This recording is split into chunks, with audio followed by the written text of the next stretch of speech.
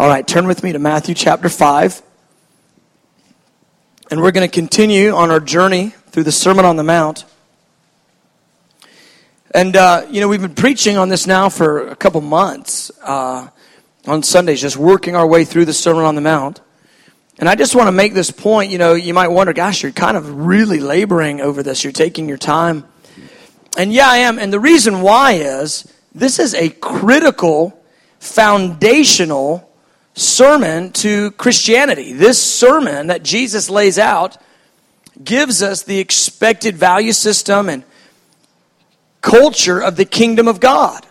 And those that are subjects of the kingdom are to be, not just educated or instructed by it, but are to be called into living it.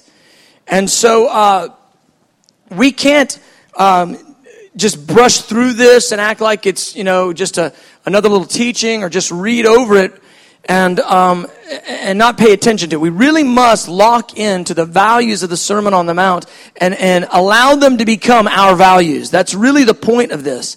This is truly the key statement of what kingdom life is to be. And so therefore we've got to employ our hearts in it and connect to it. Not just from an understanding standpoint, but actually from a life standpoint. And so that's why I'm taking the time on it.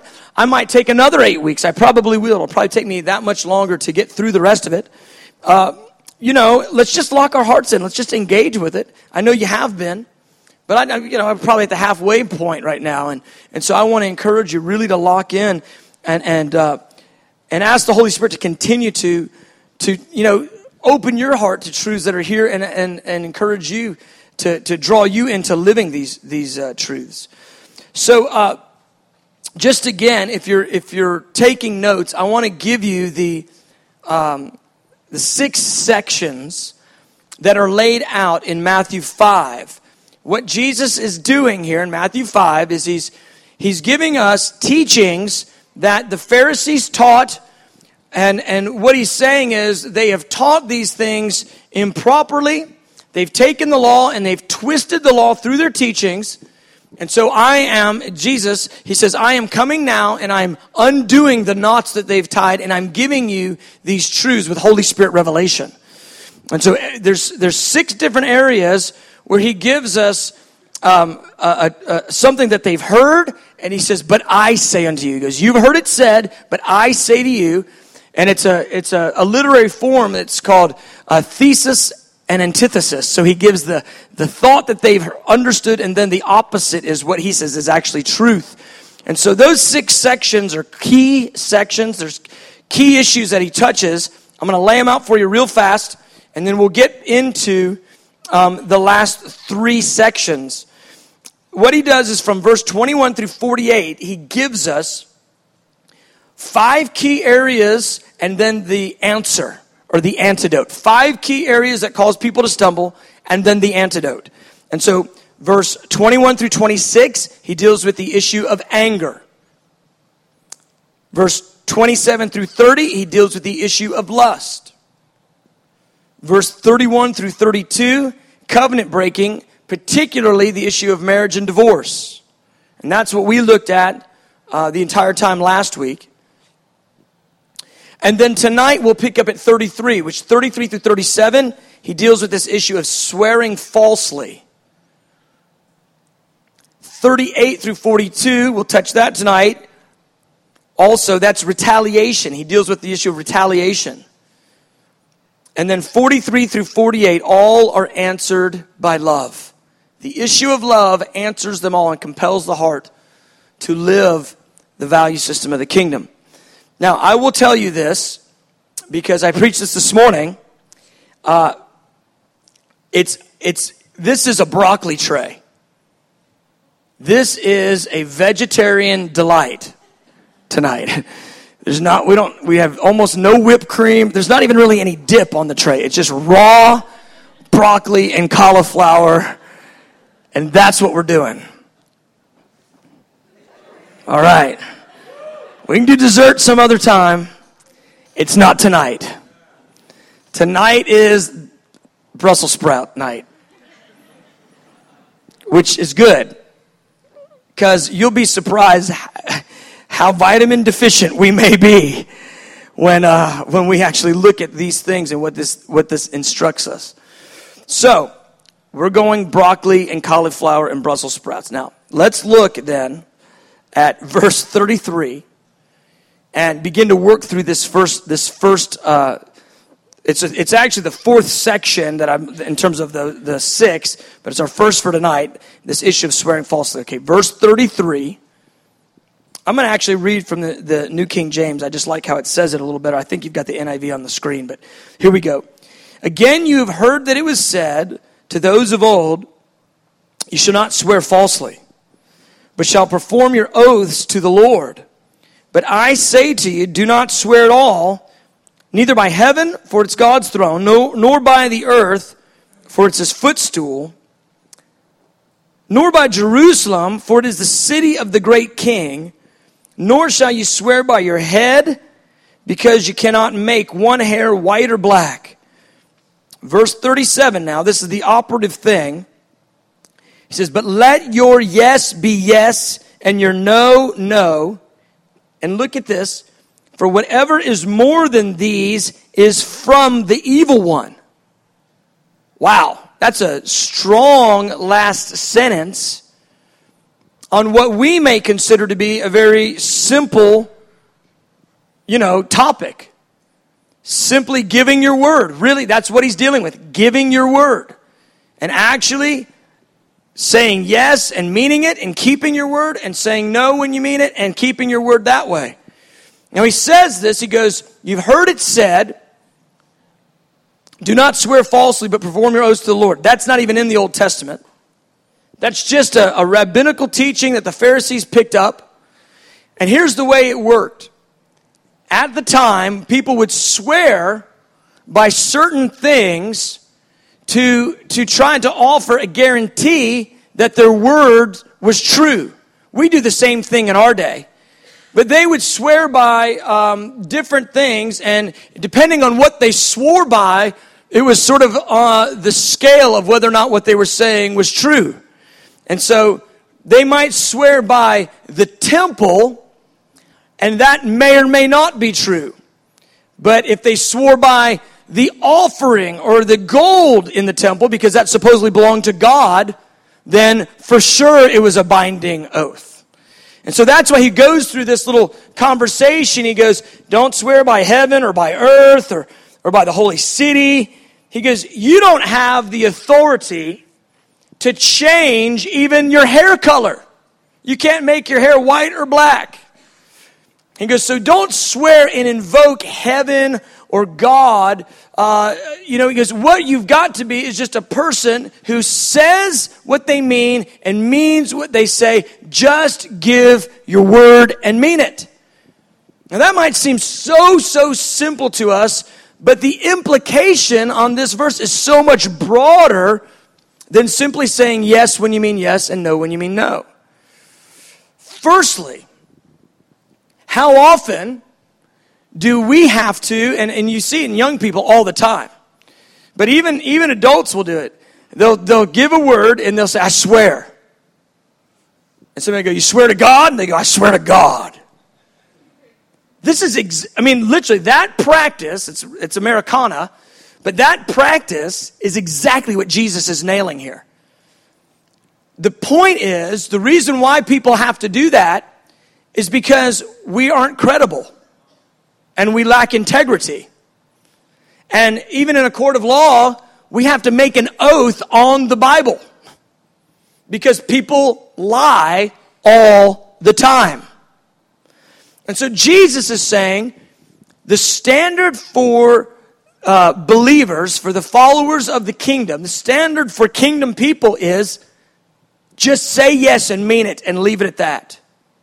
Just say no and mean it and leave it at that. And don't invoke all these oaths and swear and I promise and have to do all these things to sort of build your word up to actually prove that your word is good. Just let your word be good and let it be known that your word is good. And since your word is good, people will know when you give your word, it's a good word. Now, that might seem so elementary, But it is such a problem. It is such a problem. From things as little as, being on time. Now, I'm not talking about if somebody is, 1 minute late one time. But there's all sorts of times where a certain person may tell you, I'm going to be there at 12 o'clock. And you just go, I know not to even show up till 12:30 because they're not going to be there on time. If you're the person that always shows up at 12:30 when you say 12 o'clock, you need to change that. Just change that. Say 12 o'clock and mean it. Let your yes be yes. It's a character and an integrity issue that it seems so simple, just being on time, but that will transcend into all the other areas of your life. If a person can't trust you in your word in one area, they can't trust you in your word in other areas as well. Now, one of the things that I've gotten to study over a long period of time because of my history as being a youth pastor is what causes children in a home to rebel. And oftentimes, as a youth pastor, the kids that were in the youth group that were the most on fire for Jesus kids, oftentimes, those kids weren't kids that were raised in the church. Oftentimes, those were kids that had just gotten saved. Maybe they came from a rough background. They get saved, and they get so on fire for God. And for years, I would scratch my head, and I go, how come the church kids aren't on fire for the Lord like these kids that were raised outside the church? If they're raised in the church, they should be even that much more. And as I begin to look into this and study this, one of the key reasons, not the only reason, but one of the key reasons I found why church kids wouldn't be on fire for the Lord is because in the home, what was being practiced was different than what the parents said they were about. What I mean is, the parents would declare and act in public like they were these, on fire Christians, but in the house, it was a completely different deal. And so the kids aren't stupid. And by the time they're 13, 14, they're looking at this thing going, mom and dad, they're saying that, but they're living this. And that, beloved, that disparity, that hypocrisy weighs on the heart of those young people. And the fact that the parents' yes is not yes, it speaks to them that their own yes doesn't have to be all this fake and fluffy yes. They just give a yes at the level that their family really is going to live it anyway. And so the kids would be the picture, their spirituality would be the real picture of what was happening in the home. And the breakdown was because the parents' yes wasn't yes. Their yes seemed to be this big yes, but it was a much lesser yes. And so the kids would bend down to this lower yes. And so here's my thing. I look at this issue and I think, there are a variety of places. All day long throughout our life, we have the opportunity to give our word. There's a variety of times we have the opportunity to say yes or no to all sorts of different things. And there are people that I come in contact with and I think, if that guy said it, he means it, and that's reality. And then there's people, and you come in contact with them and they might say yes, but you don't know what it really means because their word is no good. Your word is your name. It's your honor. How you give your word has so much to do with how you are perceived, the honor that you carry among people. And so I would encourage you, and Jesus makes it really strong, and I'm going to show you why in just a minute. But I would encourage you to ask the Holy Spirit to deal with you over this issue of giving your word and keeping your word. And are you a person that does that? Now, Jesus ultimately is going after the spirit of falsehood. He's actually going after, the core of lying. And so exaggeration, embellishing, all these different little forms, little white lies, all these different forms of falsehood, he's actually nailing all of them. And I really want to challenge all of us to consider the words we speak and ask us to really, before the Lord, ask the Lord to examine our words. Do we love the Spirit of truth? Do we love to speak truth at all costs? Or do we love embellishing and exaggerating, adding a little sauce to the story because it sounds better? The sauce is not of God. That's what Jesus said. He goes, anything more is from the devil. And some people, they're never prone to exaggerate. Some people are a little bit more evangelistic. And they love to stretch the truth. And you know what happens? People will be telling a story, and what's at stake is their own image. And so they're telling a story, and they'll make the story sound a little better because they think it will improve the other person's perception of them for some reason. And really, the other person doesn't care. They don't care if you made $500 or $550. It doesn't matter. But what we'll do is we'll stretch it. We'll say, yeah, maybe it's a business deal. Oh man, I sold 8 of them. And it was 6. 8 sounds good to us. The hearer doesn't care whether it's 6, 2, 27, or 8. But what we do is we stretch it, because in our mind, if we say a little bit more, we make ourselves look better. That's a spirit of falsehood. That's not being credible in your word. It's not having your yes, yes. And I tell you what, I'm a person that's more prone to exaggeration. And as I was growing up in my Christian walk, I realized, I won't just premeditate lies. I won't just go, I'm going to just lie to people. I just wouldn't do that. But I would find myself in stories, and I'd be telling the story, and then all of a sudden, preachers love to do this. It was 100 people, but it turned into 125 somehow. Those 25 were there in spirit, but you just counted them. And I would find myself stretching the truth.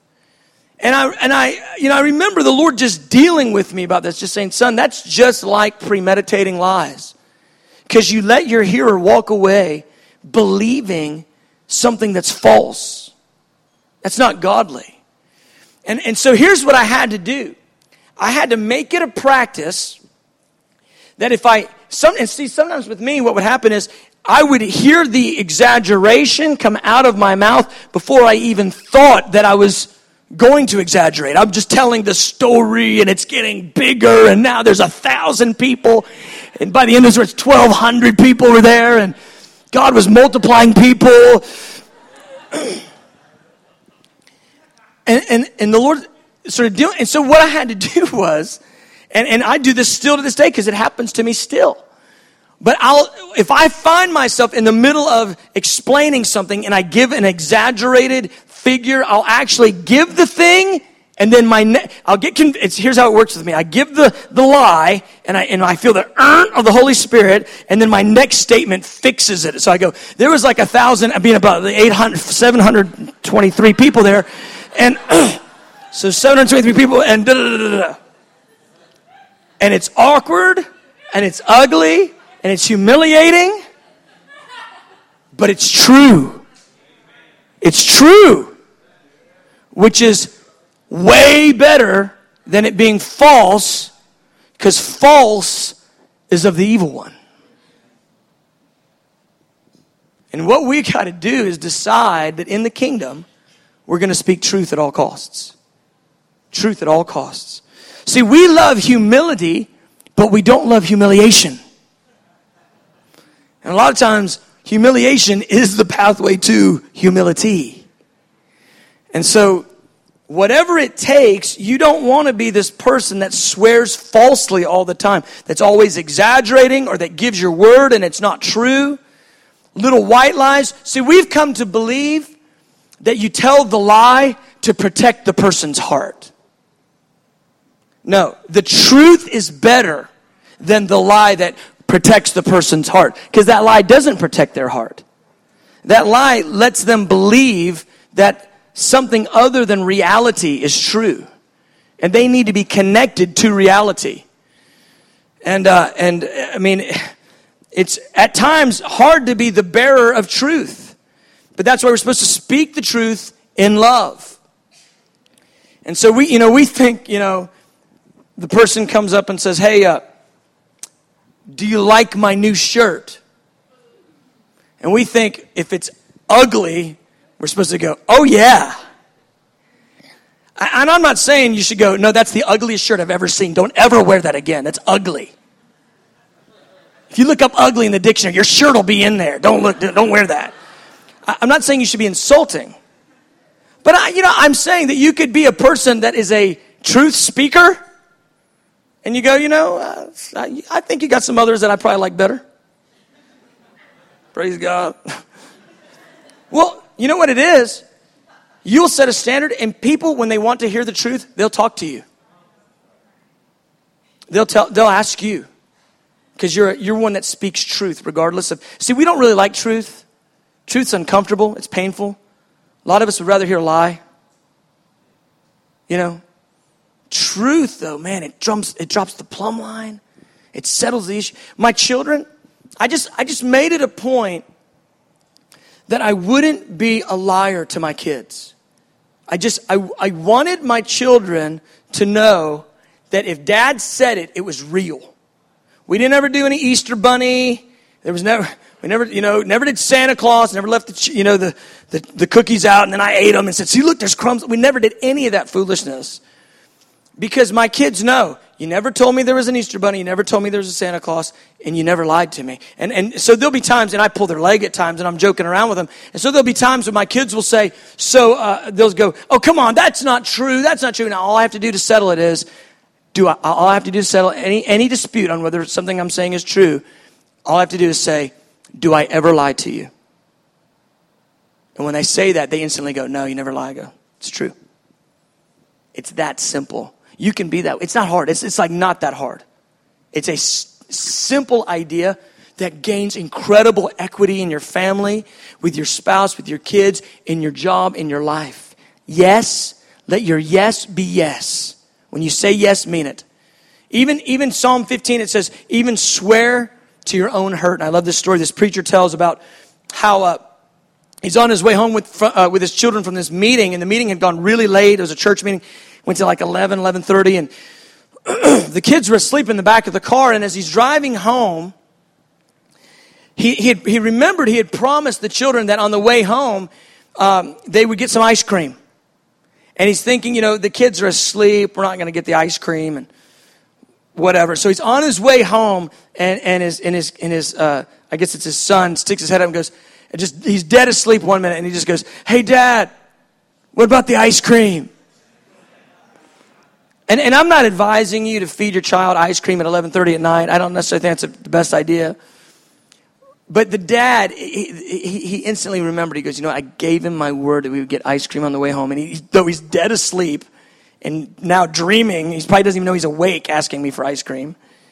I'm going to keep my word, even if it's swearing to my own hurt. I'm going to keep my word so my son knows that when I speak, my yes is yes and my no is no.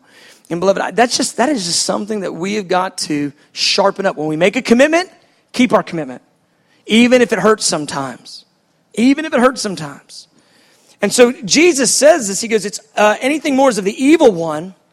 Well, why does he say that? Because of John 8. He gives us much more detail in John 8 of what he meant by that. Now look at John 8, verse 44. It'll be on your screens. Speaking to the Pharisees, the religious leaders of the time, Jesus doesn't have a man-pleasing bone in his body. I mean, he's not political, not 1 inch political. I love this. Speaking to the main religious leaders, here we go, John 8:44. You are of your father, the devil. And you want to do the desires of your father. He was a murderer from the beginning. He's saying, this is why you want to kill me. Because the devil's a murderer, and you want to do what your father wants to do. And he does not stand in the truth, because there is no truth in him. Whenever he speaks a lie, he speaks from his own nature. For he is a liar and the father of lies. So why does Jesus say anything more is from the evil one? Because that influence that calls us to even do the exaggeration, to even do the little white lie, to break our commitment, that influence is the influence of the enemy, because he is a liar even down to his very nature. And beloved, we are filled with the Holy Spirit, who is the Spirit of truth. From our mouth should come truth, and we should not allow lies, not in any form, even if it hurts to tell the truth. Now, the stakes are even higher. I mean, if that's not compelling enough, and it is, because nobody wants to speak from the foundational character of the devil. But if that's not compelling enough, Psalm 24 is. It's not going to be on your screen because I just didn't give it to him. But flip over there. I want you to see this. It's compelling enough that Jesus said it. He gives us good reason, because when people speak lies, they speak from the core heart of the enemy. But look what Psalm 24 says. I love this. Who may ascend, verse 3, who may ascend into the hill of the Lord? Who may stand in his holy place? He's going, who has access to the presence of God? Who can stand in a hill? And who can stand in his holy place? Who can stand before the Lord? He who has clean hands, a pure heart, who has not lifted up his soul to an idol, nor sworn deceitfully, swearing falsely. Beloved, this thing about the Spirit of truth and speaking truth and swearing falsely, if we allow swearing falsely to be a part of our life, it will inhibit us from being able to encounter the presence of the Lord. And I think so often there's believers that are dull when it comes to the presence of the Lord. It's because they have this issue of exaggeration and falsehood that they continue to practice, and they have no idea of it. There are people who have been raised in homes where white lies and exaggeration and falsehood just the norm. And so growing up, they didn't realize that, hey, no, there's actually a standard for speaking truth. There's a good thing where you speak the truth and you don't speak lies. And if that's been your reality, you've got to ask the Lord for grace, conviction of the Holy Spirit, and then empowerment to overcome that, to redirect the way you speak. And I've met adults, rich and poor, and it's wild to me, but they are so accustomed to speaking falsehood, they believe falsehood, they speak falsehood, and they just live their life in a fantasy world, according to their own truth that's not connected to reality. Anybody ever? Don't raise your hand. I don't want to be the person next to you, but you know what I'm saying. And there are all sorts of people who've created their own reality by the spirit of falsehood. The enemy feeds it to them. They believe lies. They speak lies. And half the time, they know it's not true. You ever been in an argument with somebody and at the end of the argument, they go, yeah, I knew you were right all along. Man, you were arguing fervently for what you knew was false. Yeah, I knew. Why? That influences the enemy. And beloved, we got to deal ruthlessly with this. It will inhibit our encounter and our sensitivity to the presence of the Lord. It will disable us from being able to stand in the presence of the Lord. That's a big, big deal. Amen. All right. Let's move to the next one. Retaliation. We're just going to move right from broccoli to Brussels sprouts now. Verse 38. Back in Matthew 5.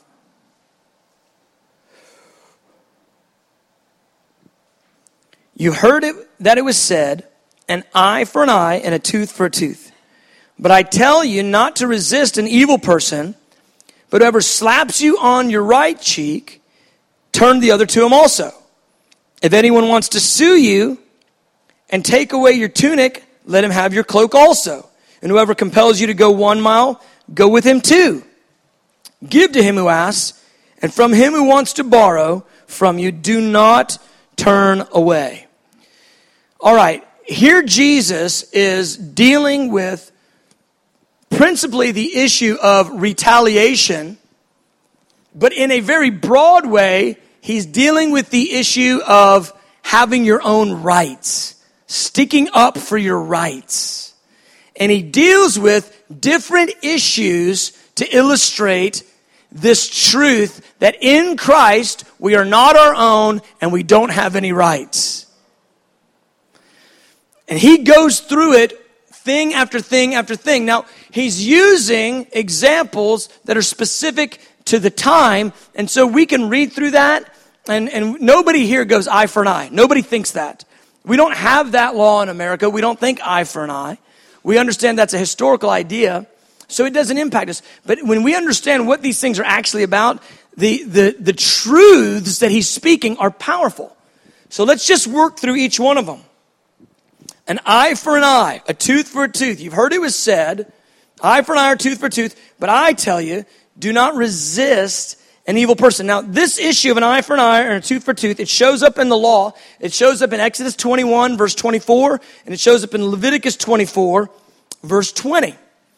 And the issue at hand that Jesus is dealing with the people about is this.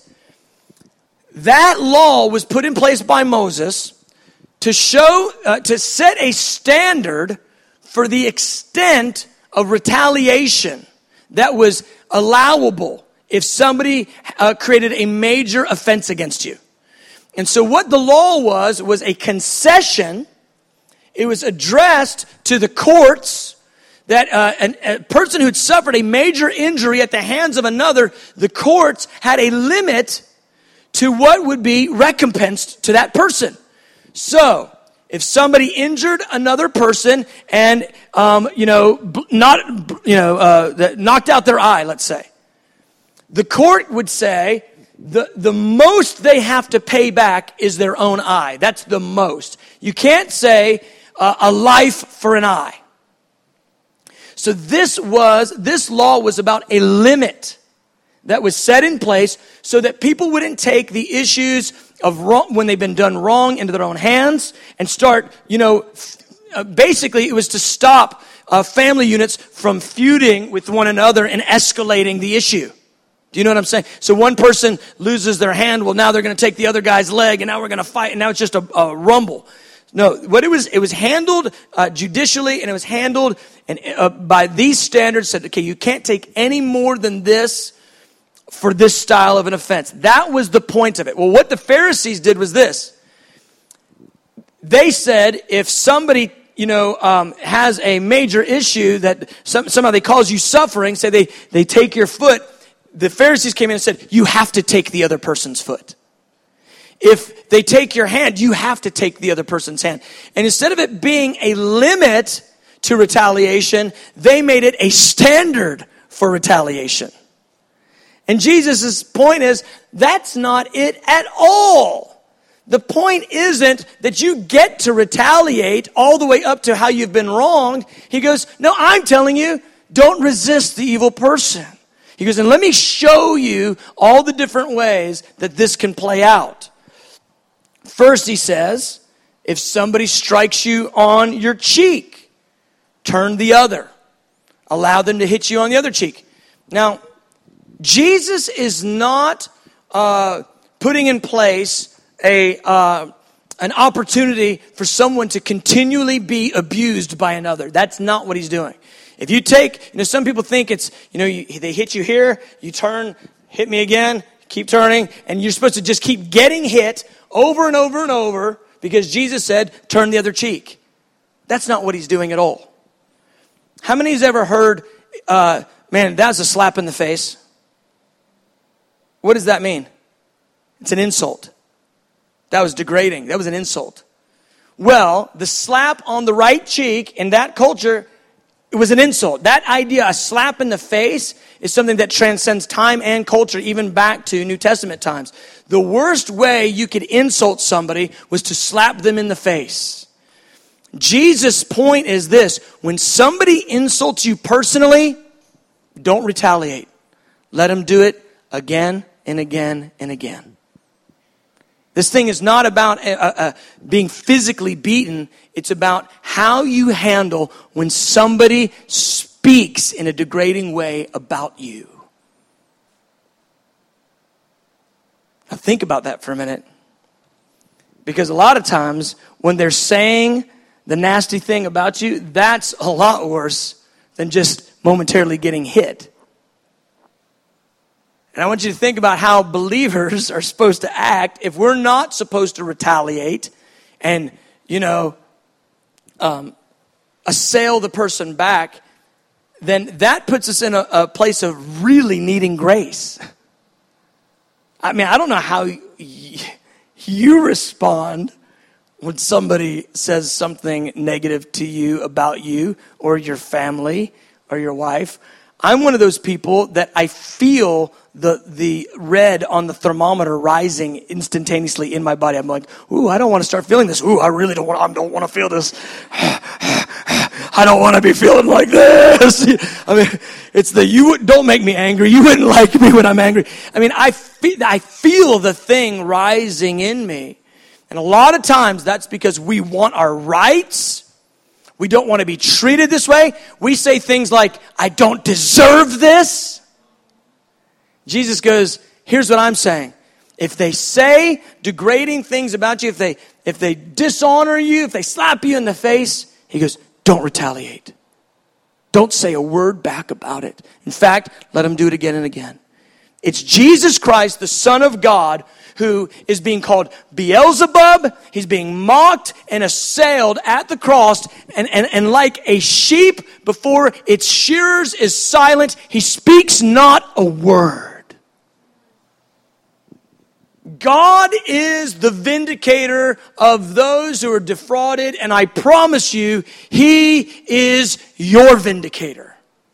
You don't have to get into some war of the words and, this back and forth. Oh, yeah, well, you said that about me. Well, you too, you're a da-da-da-da-da. Well, you too. I mean, that is so unseemly and ungodly.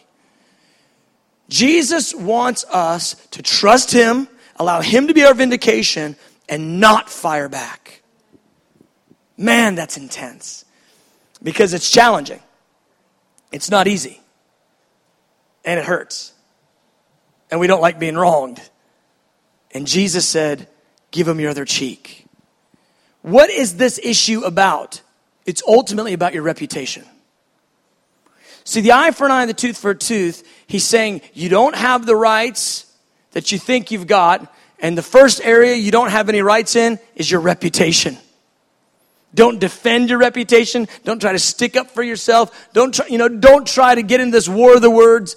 You don't have the rights in the kingdom to, hold up your own reputation. How can I say that? Because Jesus Christ made himself of no reputation, humbling himself, taking the form of a bondservant, and he became even obedient to death. If God takes himself and says, I've got no reputation, his followers are supposed to do the same. Turn the other cheek. Well, what's this issue about the tunic and the cloak? Well, let me just ask you. How many of you have a tunic? No tunic wearers? Now, we might have a couple closet cloak wearers. Anybody got a few cloaks? Cloak here, there? Nobody wants to admit it? Okay, no cloak wearers, just for the record. So then you've brushed over this and gone, I don't have any tunics or cloaks. I don't have to worry about this. Praise God. That thing about getting hit in the face twice, that was hard enough. So here's the deal. The tunic was the inner garment. The cloak was the outer garment back in the day. And the cloak doubled as a person's bedding. It was basically their blanket that they would sleep with. And so it's interesting, but you can actually look it up. Exodus 22, verse 26 and 27, talks about this. How you're not supposed to take a person's cloak because it was like seen as a basic human necessity, a basic human right. that you don't take somebody's cloak away from them because they got to sleep with it. Well, Jesus says this, if the guy is trying to get your tunic, give him your cloak too. And we go, well, wait a minute.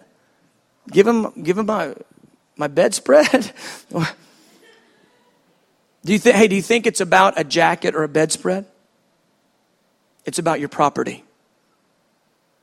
It's not yours, it's his. He goes, just like you don't have rights to your reputation. He goes, I'm telling you, be open-handed with everything you own. He goes, I own the cattle on 1,000 hills. Everything you got from me anyway. Somebody's trying to take your tunic, give them your cloak too. I've got you. And this issue hits our property. The first one hits our reputation. The second one hits what we own, our property. What's this one about go 1 mile or go 2? What's that mean? Anybody ever said to you, hey, come on, you have to walk with me a mile? That didn't make any sense to us. What is that about? What it was about was this. The Roman soldiers in any of the provinces that Rome ruled, they could compel any of the citizens to carry their backpack, whatever it was, their burden, their personal items, to carry them for them. So oftentimes the soldiers would grab somebody and say, hey, you have to carry my stuff. Well, what the Rome government, what they put in place was, so as not to too deeply offend the provinces that they were ruling, they said you can only compel the people to go a mile. Now we see this happen when Simon Cyrene is compelled by a Roman soldier to carry Jesus' cross. But this was the norm of the day. If soldiers were moving from one place to another, they would oftentimes grab citizens of those provinces and say, you have to carry my stuff. Well, Rome puts in place and says, you only have to go, they can only go a mile. You can only compel an individual to go a mile. Anything more is too much. Make it only a mile. And so Jesus goes, you know when they're trying to make you go a mile? He goes, at the mile mark, turn around and look at him and go, hey, I'm doing good. I'm going to go another mile with you if that's okay. You and I go, what? If I think about it, put yourself in the shoes of the time. If the soldier makes you go the mile, you're like, man, I'm glad that's done. Jesus says, no, offer the second mile. What's he dealing with? Your time. Your reputation, your property, and your time. He goes, it's not yours, it's mine. Offer it freely. I just wonder how many Christians of that day, when they got told that they had to carry the stuff for the Roman soldier, I just wonder how many of them actually did. I mean, you got to think that probably happened on multiple occasions. They probably turned to the Roman soldier at the mile mark and said, hey, I'm going to go another mile. And this Roman soldier guy went, what? Oh, yeah. My leader told me I should go another mile with you. Why would you do such a thing? Well, love. You love me? Yeah. You love me. Yes, I'd be happy to carry your stuff another mile. And let me tell you about my leader. I've got to think there were some cool conversations that happened after that. Reputation, property, time, and then the last one. Give to him who asks. From him who wants to borrow, don't turn away. Now, this is not a teaching on the wisdom of giving to everybody in every circumstance. I don't know if you've ever done any homeless ministry before, but I have. And it's amazing to me how a lot of the guys that have been on the street for a while, they actually know Matthew 5:42. And they'll walk right up to you and go, hey, brother, can I have $5? And I go, what are you going to do with it? Well, it doesn't matter what I'm going to do with it. The Bible says you got to give to him who asks. I've actually had that happen to me. You're not a Christian. And I remember being a young man and having that happen to me and going, yeah, I don't know what that verse means, but I know it doesn't mean I'm supposed to give it to you right now so you can go smoke crack. I know for sure it doesn't mean that. I don't know what it means, but it doesn't mean that. Jesus isn't trying to give us a teaching on the wisdom and stewardship of giving. What he's trying to deal with is the way we think about our stuff in this last area, our money. It's our reputation, our property, our time, and our finances. He goes, here's the mind you're supposed to have. Always think to give. Always think to lend. Always think to offer. Always be generous. That's the mentality that the subjects of the kingdom are to have. Ones who are continuously giving and with a generous heart, not holding back, not a stingy attitude. He goes, give when you have the opportunity. And he goes, if somebody needs to borrow from you, don't turn your back on them. Consider it every time. Think about how you can be a blessing in giving away what God's given you. That's what he's trying to get us to become, is a people that are generous, that don't try to have our own rights, that don't look at all of our own stuff as it's mine. It's interesting in the book of Acts, when the church was birthed, it actually says that nobody thought of the things that they owned as their own. Where do you think they got that idea? Matthew chapter 5. Jesus' core teaching on how the culture of the kingdom is supposed to be lived out.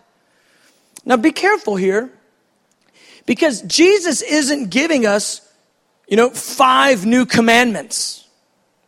Sometimes what we see is we look at the directives of the New Testament. We think, well, those are commandments that I have to do. I have to do them just 1, 2, 3, 4, 5. And so I have to, live by this standard. And we imagine he's giving us these set in stone, like another set of commandments.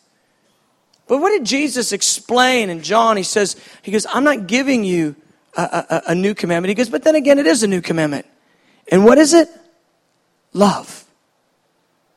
And beloved, this thing is not about a list of do's and don'ts. This is about the heart and the life that's compelled by love, that overcomes things that spoil and toxins that destroy your life. And so then that's what he gives us in verse 43. Let's look at it. It's the last one. You've heard it said, love your neighbor and hate your enemy. That again was another of the Pharisees twisting the Old Testament. He says, but I tell you, love your enemies and pray for those who persecute you, that you may be sons of your Father in heaven. He causes his sun to rise on the evil and the good, and he sends rain on the righteous and the unrighteous. If you love those who love you, what reward will you get?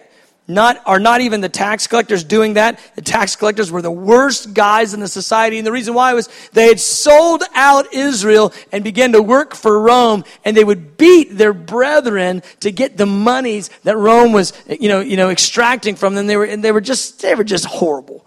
They were taking an override on everything and getting rich on their own countrymen. He goes, don't even the tax collectors love those who love them? Look at verse 47. He goes, if you greet only your brothers, what are you doing more than others? Do not even pagans do that? Verse 48. Be perfect, therefore, as your heavenly Father is perfect. See, this last area, it is the one that enables us to live the values that he's laid out in the 5 other areas. Love is what will compel you to lay down your rights. Love is what will compel you to keep your word. Love is what will compel you to not retaliate, to overcome lust, to keep your covenants. Love answers all these things. Love is what will cause your heart to reject anger and contempt of others. The issue is love. And Jesus gives us love of another order. He goes, don't just love your neighbor, love your enemy. Beloved, this is so critical. This is the crux of Christianity. For God so loved the world that he gave Jesus. Romans 5, while we were yet enemies, while we were yet sinners, Christ died. Listen, when I hated God, he'd already sent Jesus because of love. God loves the one who hates him. And so when he says, in verse 48, it's just read by itself, it's the most disqualifying verse in the whole Bible. Be perfect as your Father is perfect. When I used to read that verse and I would just sort of crumble under it. I'm like, it's over for me. I can't be perfect. Just give up, The context isn't about perfect in actions. It's about perfect in love. God is calling us to perfection in love, beloved. Love that even loves our enemies. You know what I've realized years ago when I first started looking at this? I'm really good at loving those that love me and really good at ignoring those who hate me. But ignoring those who are your enemies is not loving your enemies. Oh, little side thought. The enemy isn't the person that you've targeted and said, that's an enemy. In Christ, you love everybody. You're not allowed to have enemies in that sense. The enemy is the one that's made you the target. Get it? The enemy is the one that is an enemy toward you. You're to love that one. Not ignore them, love them. Serve them, pray for them, and bless them. That's Christianity. That's how Jesus saved the world. And that, beloved, is how a world who hates God and hates his followers is actually going to find the truth of God's love, is by us loving them. This one is where the rubber meets the road. Love of this order will enable you to live those other 5 areas and all sorts of the characteristics and the culture of the kingdom. But ultimately, it's the statement of Jesus' kingdom values and life come in a broken human being. You know why? Because it is not our nature to love those that hate us. It is not our nature. The sin nature does not compel you to love those who hate you. That's only a work of God. And when a lost world sees love offered to it, even when the lost despise the church, I mean, the last thing we need to be doing is railing on the world. We've got to figure out how to love those who have made themselves enemies of us, to bless and pray for them. Not with vindictive, retaliatory prayers. God, I just pray you just release fire on those guys, Jesus rebuked his disciples for trying to call down fire. He says, you don't know the spirit you're of. There's a different spirit that we're of.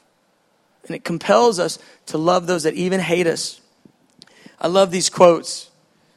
St. Augustine, he said this: many have learned how to offer the other cheek, but they do not know how to love him by whom they were struck. That just says it, doesn't it? Sam Storm said this. He said, nothing will more quickly capture the attention of non-Christians than loving your enemies. If only because nothing is more contrary to human nature and more in conformity with the divine nature. And with a story. I remember this one time, and this really falls under the area of retaliation and this area of love. But I remember this one time I was in this problem. People were saying negative things about me. And it was just a challenge. You've been in those situations where just you're having interpersonal collisions. And I know it's hard for you to believe that anybody would ever say anything negative about me, but it was happening. And just a joke. And And so I brought in a friend who I really respect, godly man, and he was going to help sit in this situation and just listen to what was going on. And we did the deal and had this long conversation. We left out of there, and so I was talking to my friend on the way out, and I said, "So what do you think? They're wrong, aren't they? They're really wrong." And he goes, "Oh man, this is good for you." I go, "Were we in the same room? Good for me?" He goes, "Oh yeah, really good for you." I said, "What are you talking about?" He goes, "You know what he goes, you need meekness." He goes, "This is so good for you." He goes, "Let those guys beat the tar out of you." "Oh, it's so good for you." "All right, bro," and gives me a hug and we leave. I walked out, I thought, that's the worst advice anyone has ever given me ever in my life. Good for me. And the more I prayed about it, and as I complained to the Lord about the horrible advice I'd gotten, the Lord goes, "Yeah, it is good for you. Because in the kingdom, you don't retaliate. In the kingdom, you don't stand up for your own rights. And in the kingdom, you love those who are even speaking negatively towards you." Beloved, this is who we're called to be. This is the quality of Christianity we are called to live. Beloved, this is what Jesus went to the cross to purchase for us. A perfect love that overlooks the faults of others and loves them through it. A perfect love that resists inner anger and contempt, that pushes off lust on the inside. A perfect love that keeps our covenants. A perfect love that keeps our words. And a perfect love that gives up our rights. That's the key message of those 6 areas in the Sermon on the Mount.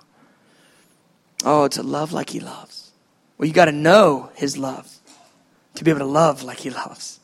If you don't know his love for you, you'll never be able to love as you are loved. And that's why spending time meditating in the message of God's love for you is the most powerful thing you can do to compel your heart and enable your heart to live the values of the kingdom of God. Because as you know love, you're able to love. And as you're able to love, you'll live this value system. Amen.